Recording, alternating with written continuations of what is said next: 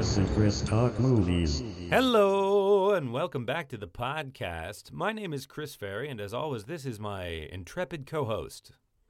I am Chris Huddleston.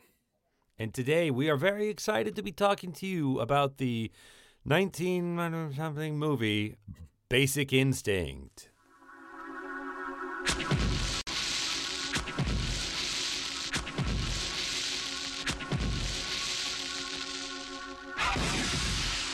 We got 31 stab wounds. What was it? Ice pick. I'd like to speak to a Miss Catherine Trammell, please. Is she a suspect? She's a suspect. I wanted to write a book about the murder of a retired rock and roll star. You know how she does the boyfriend?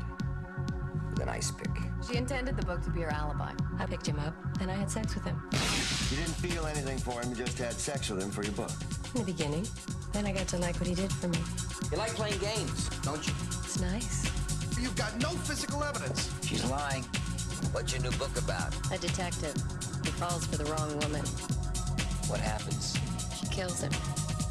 Stay away from her. You are out of control, Curran. You won't learn anything I don't want you to know. She knew I'd say she did it, and she knew that nobody would buy it. She is screwing with your head, Nick. She knows things about me that I only told you. How does it feel to kill someone? You tell me. I think you got too close to the flame. Nikki liked it. You're in over your head.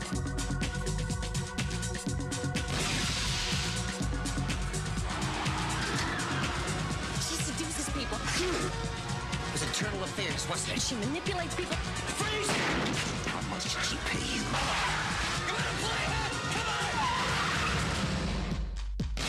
She knows where I live and breathe. Games are over, Nick.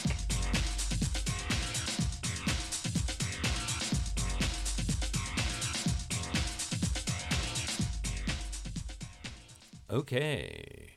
So, do you have a synopsis for us, Mr. Huddlestone? I do. Basic Instinct is a 1992 film directed by Paul Verhoeven of RoboCop, Total Recall, and something else. I forget. I don't remember. Something else big that he did.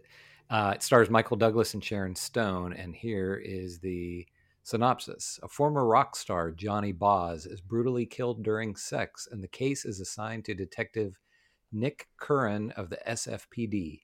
During the investigation, Nick meets Catherine Trammell, a crime novelist. It might have been Trammell, crime novelist who was Boz's girlfriend when he died. Catherine proves to be very clever and a manipulative woman. And though Nick is more or less convinced that she murdered Boz, he is unable to find any evidence. Later, when Nilsson, Rick's rival in the police, is killed, Nick suspects of Catherine's involvement in it.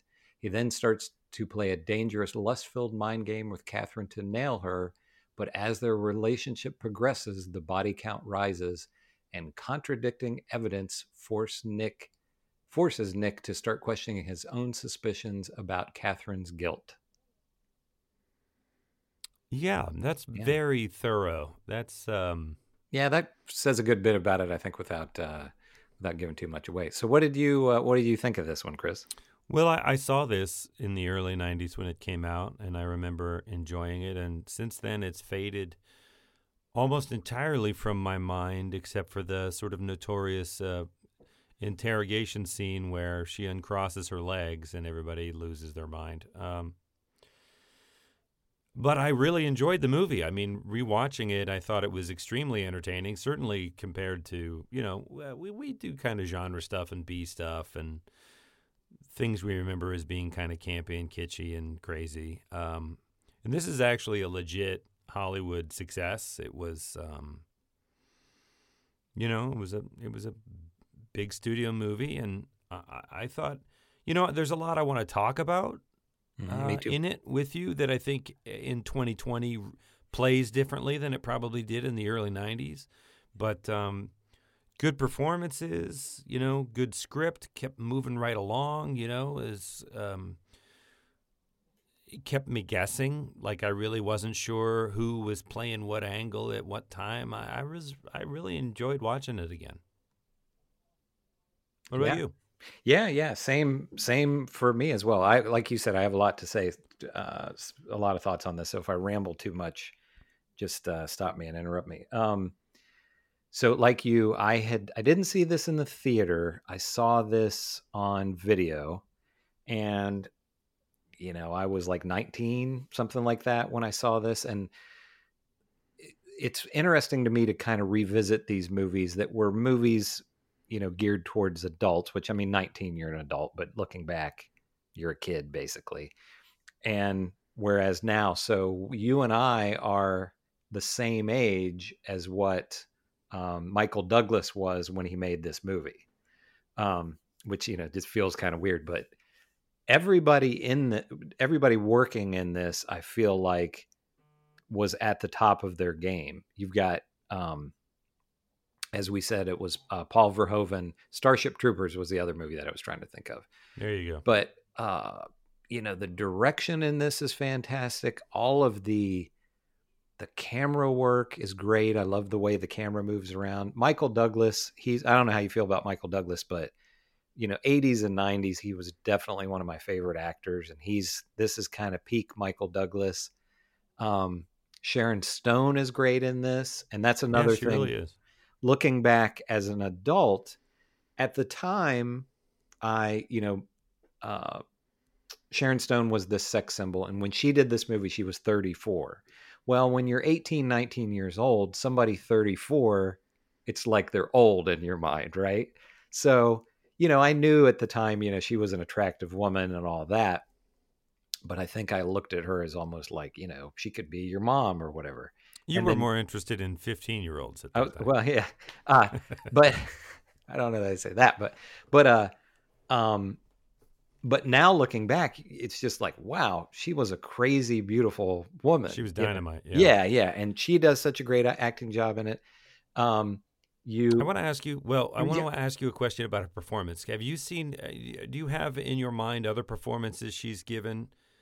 For example, the wife in Total Recall. Yeah, she was. Is another one that we would have both seen. I think back then, she did Total Recall. She did another one of these erotic thriller type things called Sliver. I don't know if you ever saw that one or not, but That was around the time of this. And I think back then I thought she wasn't a very good actor, but she was great in this, I felt. She was great in this. I'm inclined to think of her as not a very good actor, although competent, but not. Mm-hmm. But watching this performance, I was like, she is dynamite in this movie. I think if you watch the first half of the movie, I was just kind of marveling at her because I thought, this is such a compelling portrayal of a psychopath. Yeah. Right? No empathy, very intelligent, extremely charismatic, manipulative. Not all psychopaths, as I've read, not all psychopaths are like this. Most psychopaths, certainly violent psychopaths, are disorganized. And their compulsions end up kind of escalating until, they're kind of caught because they can't keep things together. Like the Hannibal Lecter psychopath is a very rare animal indeed. Mm-hmm. Somebody that is organized enough to stay one step ahead of everybody else. But when you get those people, they're extremely difficult to catch, right? Mm-hmm. And so that's why you see them on screen so often, because they're a particularly terrifying kind of monster. And I thought for the first half of this movie, I was like, this is a slam dunk performance, right? Because she's rubbing it in their faces. She's really flaunting the fact that they can't pin this to her. Mm-hmm. As we get to the later parts of the movie, and particularly the final act of it, when her other lover, and I forget the actor's name who played her live-in female lover, her name dies. Yeah, her name is it's like Leilani Sorrell. Her character is named Roxy, but yeah, she's her girlfriend. And she's crying. There's a moment there where in my reading of it that Michael Douglas' character is sitting there with her, and she's crying about the loss of her friend. And I think he comes to the house wondering if she's put her friend up to it. And he can't tell whether she's sincerely crying or not. And I think in the scene, he decides that she is sincerely crying. Mm-hmm. And I wasn't convinced that she was sincerely crying, but I also wasn't convinced that she wasn't. And I thought if she was sincerely crying, that would actually be kind of out of character. So by the end of it, when she decides not to, spoiler alert, obviously, when she decides not to kill him, right? But we do see that she has the ice pick, and it has been basically her all along. We know that from the beginning, but I thought, wait a minute. So there's this kind of crazy ending where these two essentially bad guys, right? Bad actors. He shoots people. He shot multiple people and sort of gotten away with it, ostensibly in the line of duty or because of alcohol abuse or whatever. And she has deliberately murdered a number of people over the course of her life. And the two of them kind of end up together, and she decides not to kill him, and the credits roll, and it's supposed to be this kind of creepy, air quotes here, happily ever after of these two that find each other, and it's the Black Widow doesn't sting, right? But I was like, what? The character that we meet in the beginning of this movie that is capable of these things isn't a woman first. I thought there was something kind of deeply misogynistic in thinking that the person in the beginning of the movie could become this kind of softer version of herself, that kind of settle down. Exactly. Because that's not, psychopaths aren't just kind of pent up, wound up, overexcited. You know what I mean? It just didn't feel like it was the same plausible reality to me by the end. Yeah. Does that make any sense to you? Yeah. Did that feel like they changed tune there in like the final third of the movie? You kind of wonder if that was the original script or if it was a test screening thing, that they want it to be, like you said, kind of quote unquote a happy ending. Well, I don't know. It certainly turns the expectation on its ear, right? Because they do this 3 times. This is at least the third time where in the film the murder trope is she ties the guy's hands to the bed, and she is they're having sex, and she is atop him, and she reaches back behind her and gets an ice pick, and then stabs him repeatedly in the neck, face, chest, just multiple puncture wounds with an ice pick. And there's at least 2 times when you think this is it, and they're in that position, and she sort of reaches back, and then she lunges forward like she's going to stab him, but she doesn't have an ice pick. It's just the throes of ecstasy, right? And you think, oh my God, I was sure she was going to kill him there. And then it happens again. And at the end of the movie, you're like looking at your watch, and you're like, okay, we're at the end of the movie time. This is the final scene. This is now she's going to kill him, right? But she doesn't. And then they sort of cuddle, and then the camera sort of like ominously drifts to the side, and we see that there's the ice pick. At the last moment, she must have decided not to kill him. And the feeling that I feel like it's leaving you with is these two were made for each other. And I was like, what? Yeah. I mean, I understand the impulse of the filmmaker to like, aha, not what you expected. But then you're like, oh, you got me. But then I'm like, wait, what happened? So these two just, it felt like a very 80s concept to me. Like, we're going to stay one step ahead of the suckers and get in our, very Wolf of Wall Street attitude. Like, because we're smarter and better, no one can stop us. And we deserve these awesome things because we're superior. Yeah. And you also drive into the sunset. You also have kind of like you were saying that there's some misogyny going on, that it's almost like she's this, and this is maybe not exactly the right terminology because she's this psychopathic killer, but it's like, on the one hand, you can look at it as she's this very strong woman that outsmarts all these men. They just kind of don't know what to do with her, but it's like Michael Douglas is the guy who finally breaks her, and she's going to, she's not going to be a murderer anymore. She's going to, right. He fixed her. He fixed her. Yeah. After a week or whatever, however long, whatever the time frame of the movie is, And the script is more explicitly misogynistic early on. In a way, it's like, come on, sweetheart, come down and answer a few questions kind of thing. And go, hey, baby, looking good. There's a lot of that, of objectifying. And it works with the Sharon Stone character because she's using that. That's one of the very many things that she uses to manipulate. And that's why that they call her down to the station as she comes down and does that leg crossing thing where she's not wearing underwear, right? And everybody in the room sort of goes into a flop sweat. They just can't handle, But she's got them all on a leash. And I think that's why the scene is so iconic, not just because it was racy, but because her performance in that, she is really the puppet master in that room. Yeah. And all of these guys, these condescending, leering guys, are really just, eaten out of her hand because she's so far ahead of them, right? Yeah. And I thought that was really interesting, smart filmmaking in a way.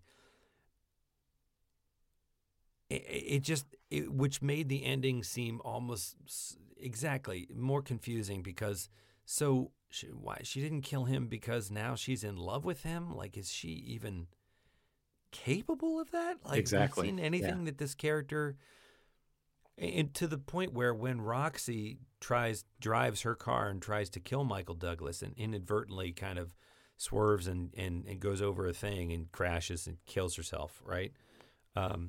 He goes to Sharon Stone's character's house, certain that she has put Roxy up to it, and then seems sort of flabbergasted when I feel like it's supposed to be a genuine moment where he sees this vulnerability in her, and that's what didn't ring true to me. I would believe it if it was an act, an utterly convincing act, but from there on to the rest of the movie, it seems not to be. Right. And I just thought, I just couldn't get my head around that. It didn't seem like the same person.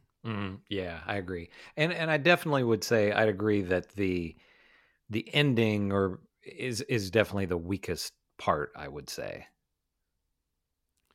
I think, because then you're saying, so are we glorifying a couple of murderers? Are we celebrating this? Because it's in the shape of a happily ever after ending, right? Yeah. They're in bed, post-coital. There's a sort of a dreamy drift of the camera, right?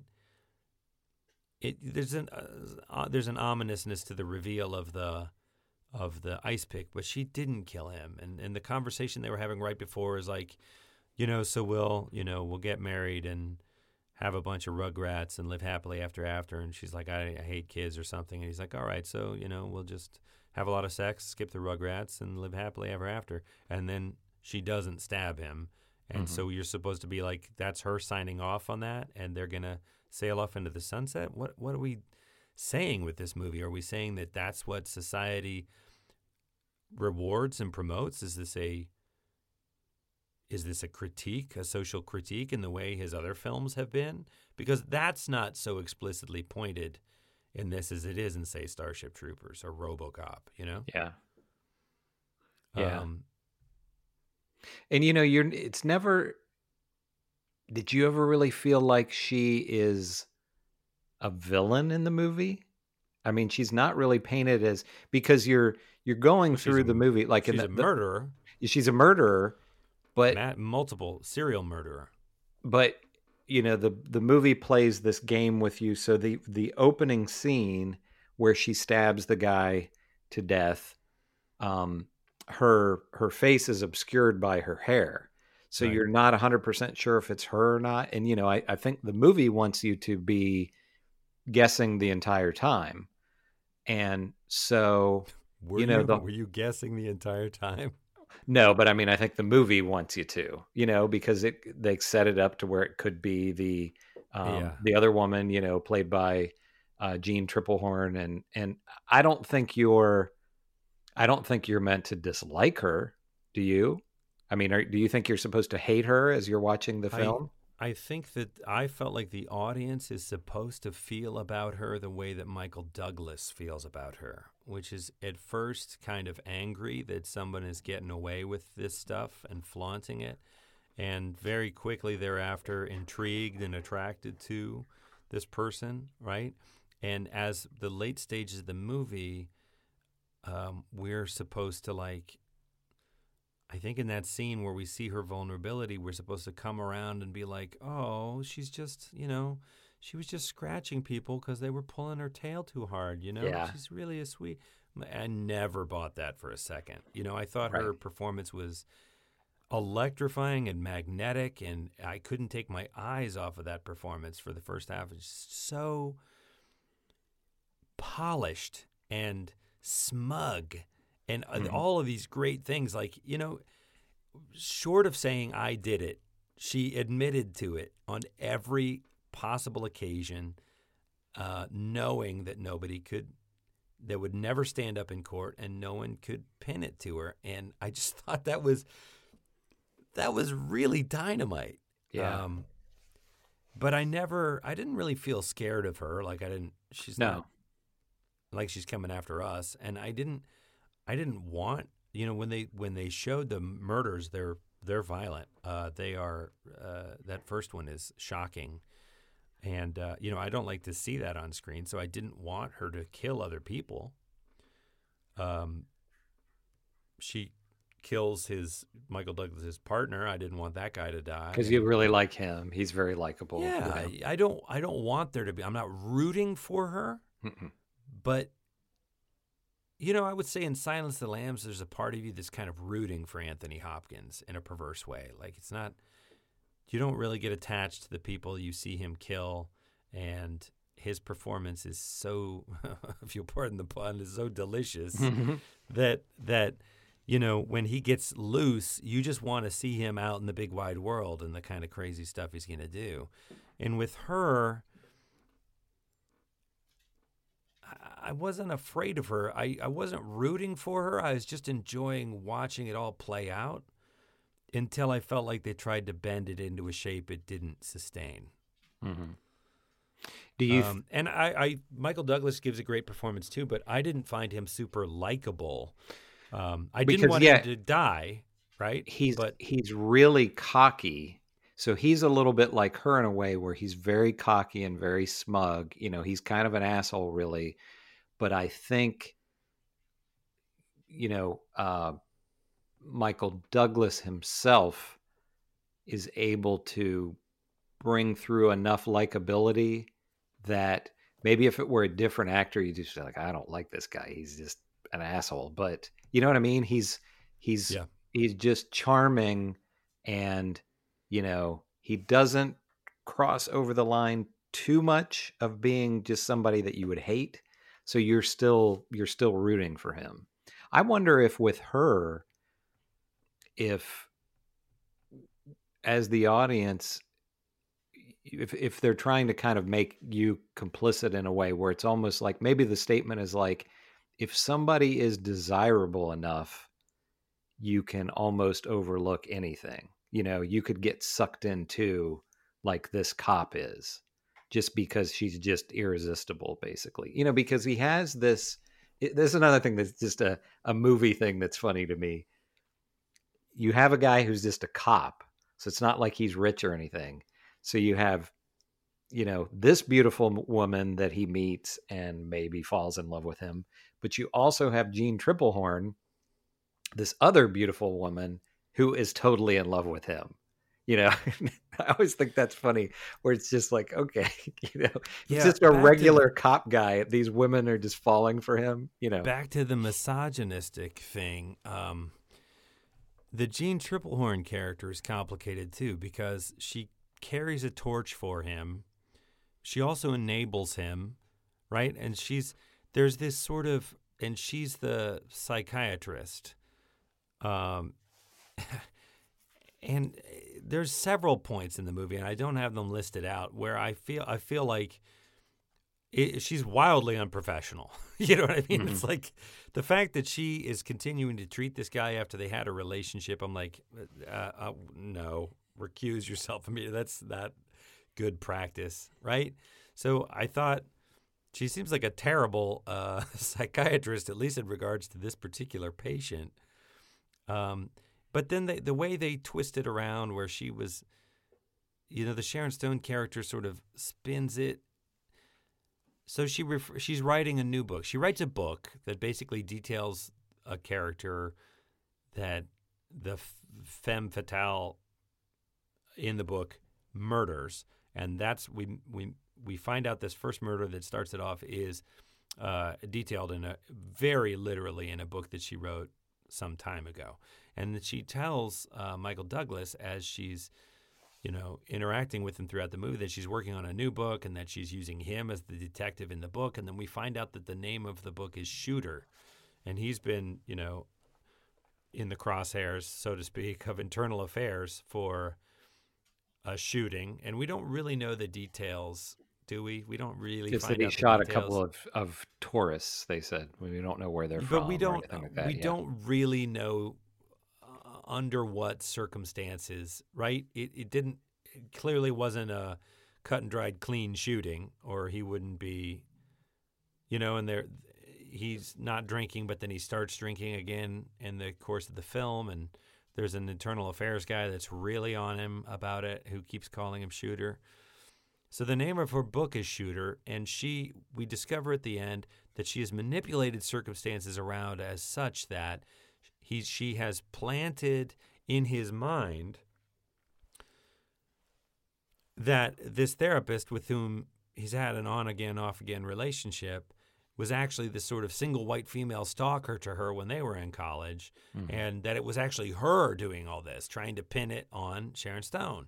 And so at just the right time, he's found his partner dead and bloody, and she comes out of the doorway, and he's in just the right state. And Jean Triplehorn, the Shrink's character, reaches into her pocket, and somebody says Shooter, right? And I thought that's brilliant to have someone say that right there, because shoot her, right? Yeah. And so she reaches into her pocket, and we find out later it's just for like a pencil or keys. But he shoots her. And it kills her, right? And sort of fulfills the prophecy of that book, Shooter. But rather than being, I guess I'm spacing. He's somehow exonerated for that, or we don't find out. Well, because they find the cops get there and they go in the stairwell, and there is there's a jacket, like an overcoat kind of a thing, and a wig. Right, yes. And wig. It's a cop issue jacket. So it's just like, oh, she was the killer all along. Jean Triplehorn it was her. Yeah. Right. So it's just like he's just exonerated. Yeah, because I'm sitting there thinking, okay, he's just, these people are dead. Like, there's not going to be any kind of investigation. They're just going to. That was colleagues. Yeah. Not just strange people. These were your colleagues. You're not gonna anyway. That was a very movie. That was a very movie kind of thing where it just wrapped that all up in a bow, But of the two female characters, I thought there were some uncomfortable, complicated ways in which they're both very attractive women, but one is the sort of quote unquote needy head case, and the other is this sort of blonde bombshell, live fast, die young type. And that's the only female representation you get in this movie. So which is it, like, you know, mom or I don't know. I'm making this up as I go along, but do you know what I'm saying? Yeah, absolutely. This is sort of this, you know, guy girl triangle, and the women are painted in sort of offensively primary ways. I know it was 1991, and part of the film kind of does what Sharon Stone's character does, in which, you know, it's all right there on its sleeve, and when you accuse it of the crime, it's like, no, that's that I'm doing that. It's meta. Like I'm doing that to make a point, right? And you go, are you, or are you just doing it? You know, it's like, yeah, because that's how you really think. You know, because I mean, I won't deny there's a lot of sex in this movie, and it is a sexy movie, but at times I feel like it's exploitative with the sex, and it's sort of the get out of jail free card it's issuing itself is like, oh, but that's hot. You like that. So, I mean, come on, even you admit that that's hot. And you're like, well, you know, congratulations, Mr. Filmmaker. That was a sexy scene, you know, and I'm not going to pretend it wasn't sexy, but you also seem to be saying that's what sexy is. And I don't know that I'm going to let you get away with that. Do you know what I mean? Yeah. Yeah. That was something that I want. Go ahead. Sorry.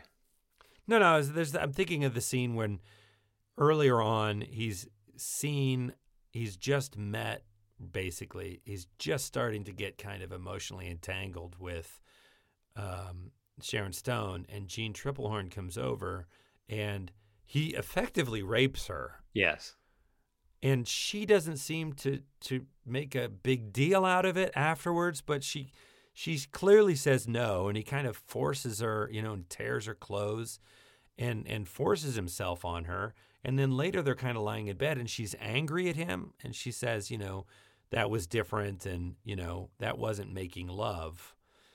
And she doesn't make I was going to say she doesn't make a federal case out of it. She doesn't make any kind of a case out of it beyond that. She's just kind of a little miffed, and it was like, oh, you know, he called her a name. The film uses her to just kind of let that slide. Mm-hmm. And I, you know, I don't need everything to be politically correct. I just felt like that was an example of the movie being like, yeah, see, no big deal. It's not always crime, guys. And I was kind of like, I don't know. It was an uncomfortable scene. Yeah, you know? Definitely. I didn't think like, yeah, what's the big deal? I thought, actually, that's it. You know, this is not going to be. His character isn't going to have. He didn't even seem to register remorse. I don't know. It left me with a bad taste in my mouth, that scene. You also have, and this was something that I remembered. I didn't remember a lot about the movie itself, but I remember this controversy, and it's interesting. There's a lot of things about this that I think it's interesting to revisit this 30 years later and see how things have changed and how things maybe haven't changed a lot. But there's also some problematic homophobia aspects to this. And when the movie came out, there was real controversy from gay rights groups because it was like they're presenting this, you know, is she gay? I don't know. I mean, it's more like she's bisexual, but you're presenting this gay or bisexual character as being evil, yeah, and a murderer and all this. But the things that you know, are very different now, and I think maybe they wouldn't get away with in a movie, is like, for example, Jeanne Tripplehorn. So there's this thing where, you know, maybe she was obsessed with Sharon Stone in college, or maybe Sharon Stone was obsessed with her, but they slept together. And Jeanne Tripplehorn, you know, Michael Douglas is kind of interrogating Jeanne Tripplehorn about that, and she says, well, I slept with her once, but she's like, that doesn't mean I'm gay or anything, you know? So it was very much like, you know, that's bad. And then also there's a scene where, so this Roxy, who's the live-in girlfriend, she will watch Sharon Stone having sex with these men. And, Sharon Stone says she likes it, but maybe it's just that she's jealous or whatever. Well, there's Michael Douglas goes to Sharon Stone's house and has sex with her, and then he gets up to go in the bathroom, and he's washing his face off, and he turns around, and he's just naked, and this Roxy is standing there, and he says, he's like, I want to ask you something, man to man, and it's like they make her out like she, I guess she's supposed to be the butch character or whatever, but also it's like she's this beautiful woman with long blonde hair and all this kind of stuff, and it's just like the way they make her like she's the supposed to be more male or whatever is like she wears boots, like that's the only thing other than that, you know what I mean? So that was definitely kind of like he delivers that line, and that's just like that hasn't aged well. I definitely think that on paper this script was more that. And I think that in the direction, like the casting of that woman as Roxy, and her performance is very good. She is she's a more solid presence. She's definitely a jealous presence. And there is more of a masculinity to her, but she's hardly butch. Yeah. I mean, she, and certainly we've seen movies where they hit some cliche over the head in a way that you're just like, oh, come on, guys. Yeah. This is, and I think in the direction of those scenes, and he didn't deliver that line in the movie in 80s, kind of like, you know what I mean? He wasn't like landing a zinger, but they kept the line, you know what I mean? So, but they downplayed it, or they played it straight, so to speak. Yeah. Instead of really hammering on it like a zinger. And I think that that's part of the reason why the movie in 2021 doesn't feel stale. I can see in 91 how that would have caused waves because there wasn't that depicted on screen. Right. But it's stuff like the Gene Triplehorn lines that end up clinking, whereas today it actually seems like a fairly progressive view of, people who they have an active sex life and they don't particularly want to fit into this box or that box, Mm-hmm. I feel like everything I say is a bad pun. Double entendre, yeah. The taste out of my mouth, the fit in this box or that box. I'm not intentionally doing it. Yeah. But, I think you could, we've talked about the misogyny, but I think also, especially looking at this of a lens from 91 or 92 or whatever, that again, it was like, she sleeps with women, she sleeps with men, she doesn't care. It's just, again, she manipulates them all, and she kills a lot of them. Yeah, exactly. And another thing with this, looking at this over, that it's a 30-year-old movie, is I think this is still shocking in a lot of ways. Do we have it? I mean, here's something that I wanted to ask you. I didn't figure this out until last night. Where did you watch this? Did you watch this on Netflix, or did you watch it somewhere else? I think I watched it on Netflix. Because on Netflix it's free, and I didn't realize until I was looking on Prime last night, and it came up on there. And you can buy it for $4.99. You can't rent it. You just buy it for $4.99 or $5.99 or something like that. But Prime has the unrated director's cut, which is it's like 25 minutes longer. Wow. 20.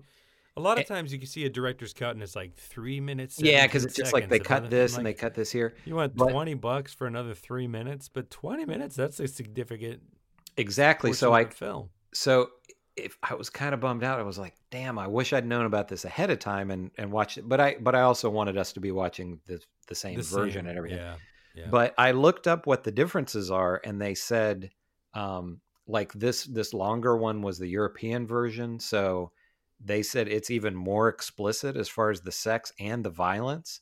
But Wow. you watch this, like we've alluded to this opening scene where, I mean, just bam, you're right in it. It's this man and woman in bed naked, and she's on top of him, and then she just stabs him to death in this very, a lot, very bloody, very, very, a lot. But I was trying to think of, and there's, she's fully naked. Michael Douglas is fully naked. Is there, and another thing, this style of movie, this erotic thriller, it doesn't really exist anymore. It was a thing for a while, and they don't really have it now. But even like Game of Thrones and stuff like that has a lot of sex, do you think any of that is any more explicit than what's in this? No, not at all. So that it's funny that you're looking, like, again, 29 years later or whatever, and it's like this still has the ability to shock, I think. Yeah. I mean, we get into this and we kind of pick things apart, but I really enjoyed watching this movie. I thought it was a really good movie. I was a little confused by the sort of ending they tried to stuff it into, because I don't mind an enigmatic ending where I'm like, oh, like The Lighthouse has an enigmatic ending. Mm-hmm. And you're left to make of that what you will. And at the end of that movie, I didn't feel put off by that. I didn't need some cookie cutter, spoon-fed, meaning or conclusion. In this one, it felt like they had to tie it off in a Hollywood way. And if he was making a point about movies that tie themselves off in a Hollywood way, it didn't take the time to land that it was making a point about, you know what I mean? It just felt a little rushed, and I wonder if that director's confusing. cut fleshes any of that out anymore. Maybe, or if it's just longer sex scenes or something. I'm not sure. I don't want to go buy the movie just to find that out, but I am curious. Because 20 minutes is a lot of footage. Yeah, for sure. Another just kind of general thought that I had, and I've been thinking about this a good bit watching some of these older 80s and 90s movies. This movie, the things that are dated about it is, as we said, there are some thematic themes that are a little dated. It's 1992, so the cars obviously are older and their fashion is a little bit different, the hairdos and things like that.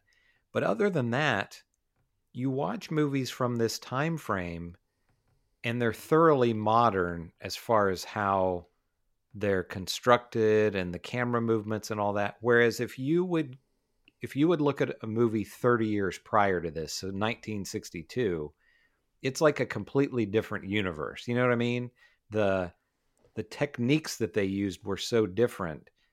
And I don't know if I just feel this way because this movie came out during my lifetime. So, I've sort of lived through this, but do you get that? Do you watch these movies from this era and just think like, other than, just change a little bit and this could be something brand new, just as far as how it's shot and all of that? Do you know what I mean? Does it seem like there haven't been the kind of gigantic advancements from the 80s and 90s to today as there were, like if you watch a movie from the 50s or something like that? Does that make sense? Yeah, it makes sense. I don't know, because I haven't really made a comprehensive study of it. When I think of science fiction, I think of things like The Matrix, where the technology takes a big leap. Like they invented that crazy camera array that a character can jump up into the air to do a flying kick, and then we go into super slow-mo, and the quote-unquote camera rotates around her 180 degrees before coming back in it, and they did that with a whole array of cameras that they used a computer to time out. Or in T2, that liquid metal thing, which if you watch now is kind of charmingly terrible looking by today's standards, by today's processing power, but at the time I remember thinking, oh my God, that is cool. The movies I most consistently watch are these genres that we talk about. So I sort of see it in science fiction, but barring the technology that's used in filmmaking, the techniques do seem to have I mean, I guess I don't know enough about it, but you're right. Right. It doesn't feel like if you watch a movie like you Easy just- Rider, it's just this open-ended, sprawling, boring, you know, exploration of like riding around on your motorcycle and living a hippie life. There's not really a plot that's driving it, and there's like, yeah, man, but that's experimental. Same, man. I'm like, okay. I find it boring, but good for you, and it's a seminal movie, and great, good. You know, who am I to say something's right or wrong? But I think that in terms of movies that have been tested and proven that audiences enjoy enough to buy tickets to, the formula has kind of been clarified, and people stick for the most part. And then bad movies, you can often see them trying to sort of stick to that formula and not being able to execute. Right. Yeah, and that was definitely what I was getting at. Like you said, I think the advances that have happened in the last 30 years have probably been digital, and you know, definitely with the special effects and everything, that's different. And even in movies like this, there's we always think about CGI in terms of, it's a superhero fighting a superhero or a monster or whatever. But there's so many things that they're doing digitally where, it's just color correction, or they're putting mountains in the background that aren't really there. And those are things that all that stuff is kind of seamless now, and you don't really see it. But if it's just if you do see it, they did it wrong. Yeah, exactly. If you notice that the mountains look CGI, then they did a lousy job of it. Right, exactly. But like if they decided to remake this movie in 2012, I don't think it would look much different. Other than it would just be today's cars and today's fashions and all that. Right. But I think just that in the terms, dialogue would some people would sand off some of that, right? Some of that dialogue around misogyny.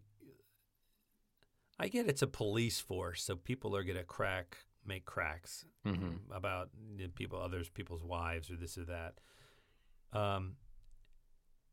But. And you might have a homophobic character in it. You might have an overtly misogynistic character in it, but I don't think that the entire script would feel quite so marinated in both of those things. Yeah. If you remade it. But to be honest, I think you could go through with a red pencil and cut a line here and there, change a term here or there,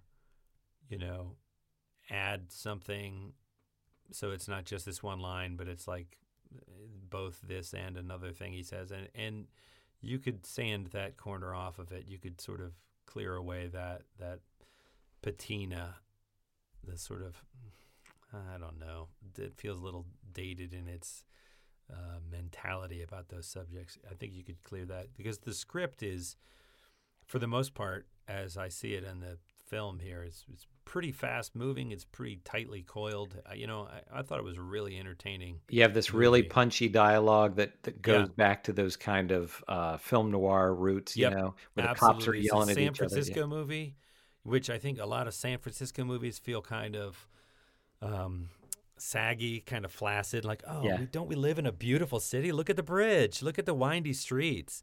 And you're like, this is not filmmaking. San Francisco is a beautiful city. I used to live there. I love it. Mm-hmm.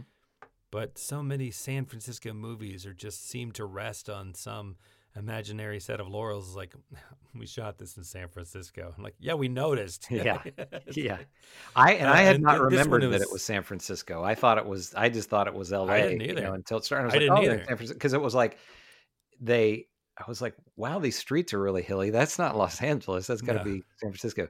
There's another thing. This is slightly off from that, and I don't know if this was the era or if it was just the screenwriter or what, but a thing that made me laugh pretty hard all through it is, so in the interrogation scene,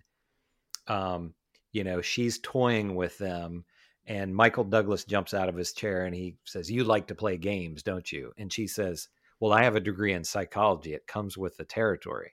And they make these references all through the movie that it's not just, she's a psychopath and she's manipulative or whatever, but it's psychologists and people with psychology degrees Right. are like wizards who get in your mind. And I have a degree in psychology. Evil wizards, right? Who shrink heads, right?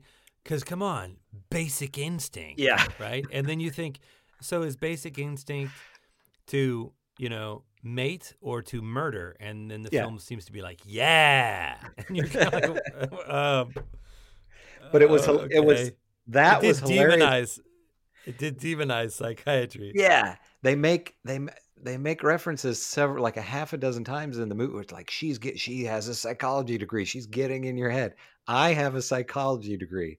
They never taught me anything about manipulating people. It was never like, now remember, you are, you're learning this almost like you're a martial artist or something. It's like, you have to use these powers for good, not evil. Responsibly, right? Yeah, there was never anything like that. But I don't know if that was and the funny thing is, it's not even like, apparently she just has a bachelor's degree in psychology or something, because it's not like she does that as a job. She's a writer, Right. So I just thought that was really, really funny to me. So I don't know if at that time there was some kind of stigma, maybe now I think people going to therapy, I think is much more, is not as stigmatized as it was probably like, oh, this person goes to therapy, there's something really wrong with them, probably in 1992, they're going to shrink their head and everything. But that made me laugh all through it.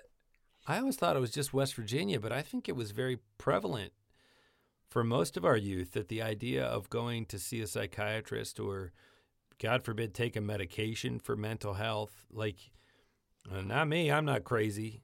Mm-hmm. You know what I mean? I don't need that stuff. I'm not broken in that way. I definitely feel that in 2020, we collectively, not everybody, of course, but as a culture, that there's a stigma that has lifted off of that. It's like, look, there's a huge range of mental health things, and it's better to think of them as diseases, right? Mm-hmm. If you were sick, you would go to a doctor and you would seek medication if that was appropriate. You would seek to feel better. Mm-hmm. And that these things aren't just that there's some stupid broken person who's not trying hard enough. They have a malady, Mm-hmm. It's not exactly the same as a virus, it's just, but it is a medical thing that working with a professional can benefit, and sometimes medication can benefit. And, this is just a person trying to do some self-care. Yeah. Yeah. And in the movie, Michael Douglas is, he's going to, Jeanne Tripplehorn is his therapist, who he's also slept with, which is, very unethical, but he's very resistant to that. And dismissive of it. Yeah. Very dismissive. Yeah. Another thing that, again, was somewhat of a dated thing is all the smoking in this. He almost has like a cigarette grafted to his fingers or something. It's just like there's always a cigarette in his hands. And that's one of those weird movie things for me. I don't know if other people feel this way. I hate cigarettes. I don't smoke. I don't like to be around people smoking cigarettes. But I like smoking in movies. I don't know why. I mean, it looks cool on camera. It looks cool on camera. Yeah. It doesn't look cool in real life. I think people look terrible smoking. But on camera, it just, and again, that adds to, this kind of, his character being this guy who just doesn't care about anything, but, yeah. Yeah. Yeah. He's an addictive personality. Exactly. He can't get enough of her. And he has impulse control issues. And here I am being the psychiatrist, but he has trouble with the drinking, and he chain smokes a lot, right? And compulsive. He's had cocaine problems. Yeah. So, I mean, that's all just part of that character, which I think plays into like who could get drawn. He's a sort of a perfect candidate to get drawn into her web, because in some ways he's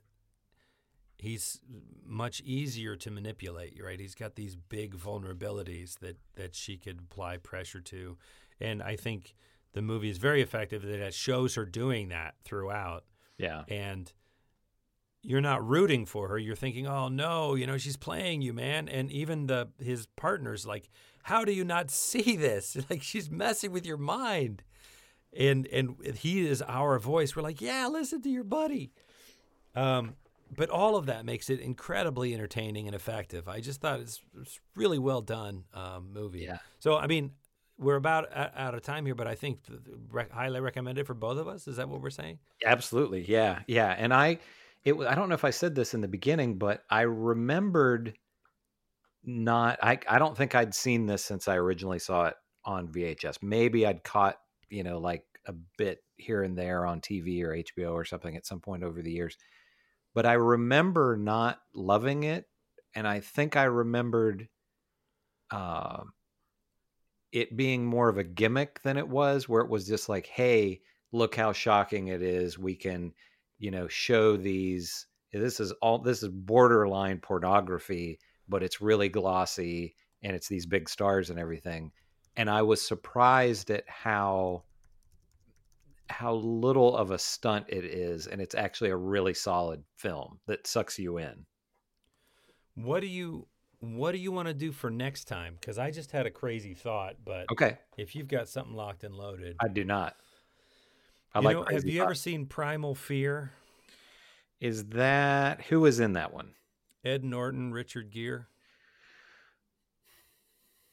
I don't know if I have. That's a 90s one, maybe, or like early 2000s, something like that. Yeah, I don't remember exactly when it was, but I didn't think of it until we were watching and we were talking about the sort of, it's not a sexy thriller. It's not an erotic thriller in the way that, but it's definitely a legal thriller full of mind games. Yeah, 96. It's a very young Edward Norton. I love Ed Norton, so. And if you're not sure if you've seen it, it just flashed into my mind one of my reservations with doing this movie is, we've never really set out a thesis about what we do and don't do on this show. And for me, I like keeping it loose because it's about me talking with you and getting to watch movies I want to watch. Exactly. That being said, I'm not interested in reviewing the new Transformers movie. There's plenty of people doing that. And I just, I don't know. I just like to review whatever we find interesting.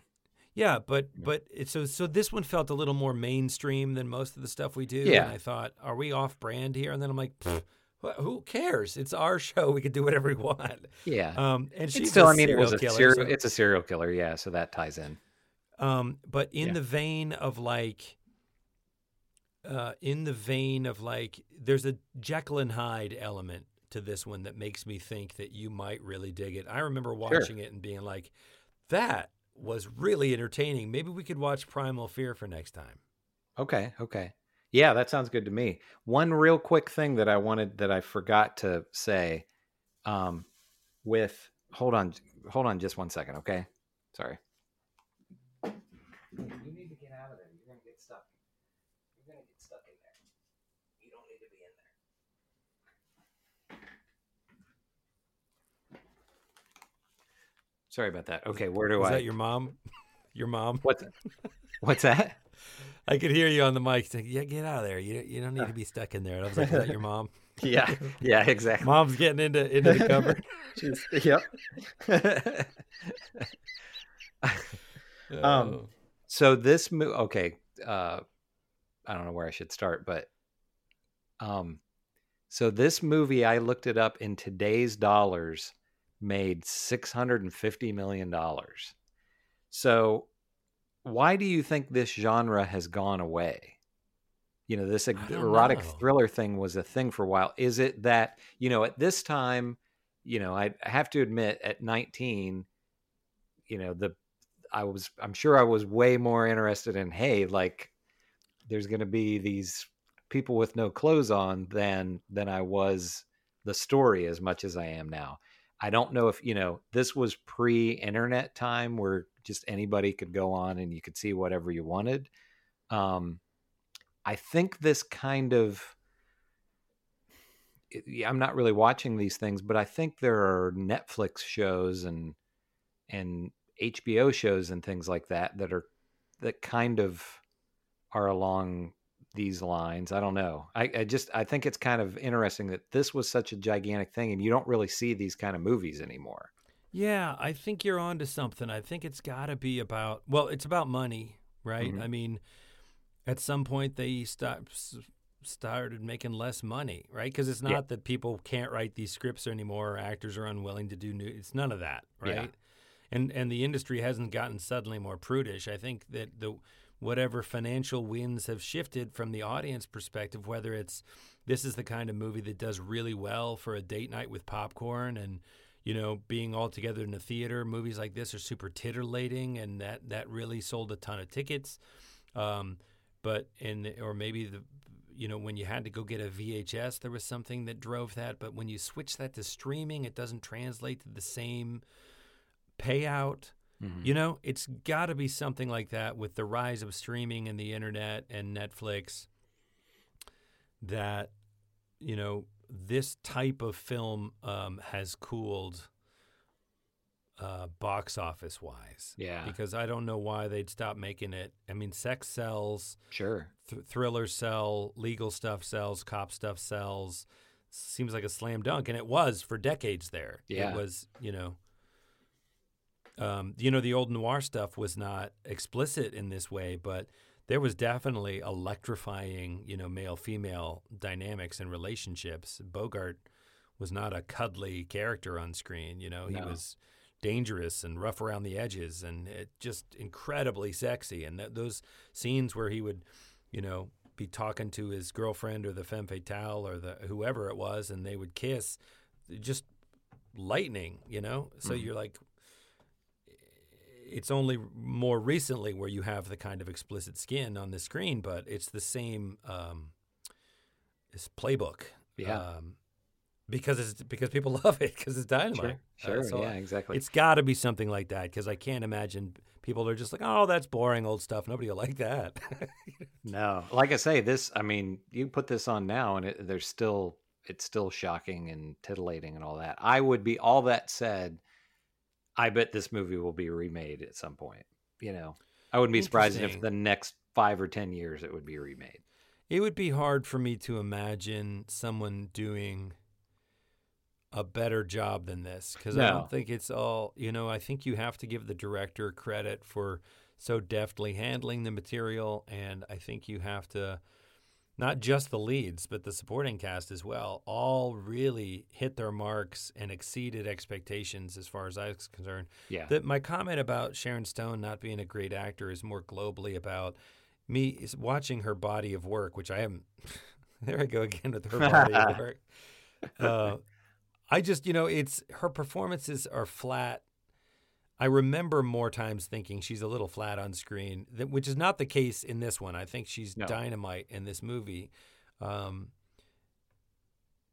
you know what I'm saying? It's like it's good top to bottom, and we can chip away at this was kind of weird, or what did you think of that? But ultimately, we both really enjoyed it. That's an ensemble thing of everybody doing great work, and the movie coming together and really representing the collective success of all the different players involved. Yeah. I think with actors, when you have somebody like this that, like you're saying, maybe they're not great in other things and they are very good in a movie, that's the director, I think. The example that I always think of with that is Arnold Schwarzenegger. Arnold Schwarzenegger, James Cameron got the most out of him. You watch like not just the Terminator movies, but True Lies. He gives excuse me, he gives a good performance. Yeah, James Cameron seems to have known how to talk to that actor and really direct him. And then in other movies he's flat, like you said, and bad. But so yeah, it's a lot. It's so much of it comes down to the director, I think.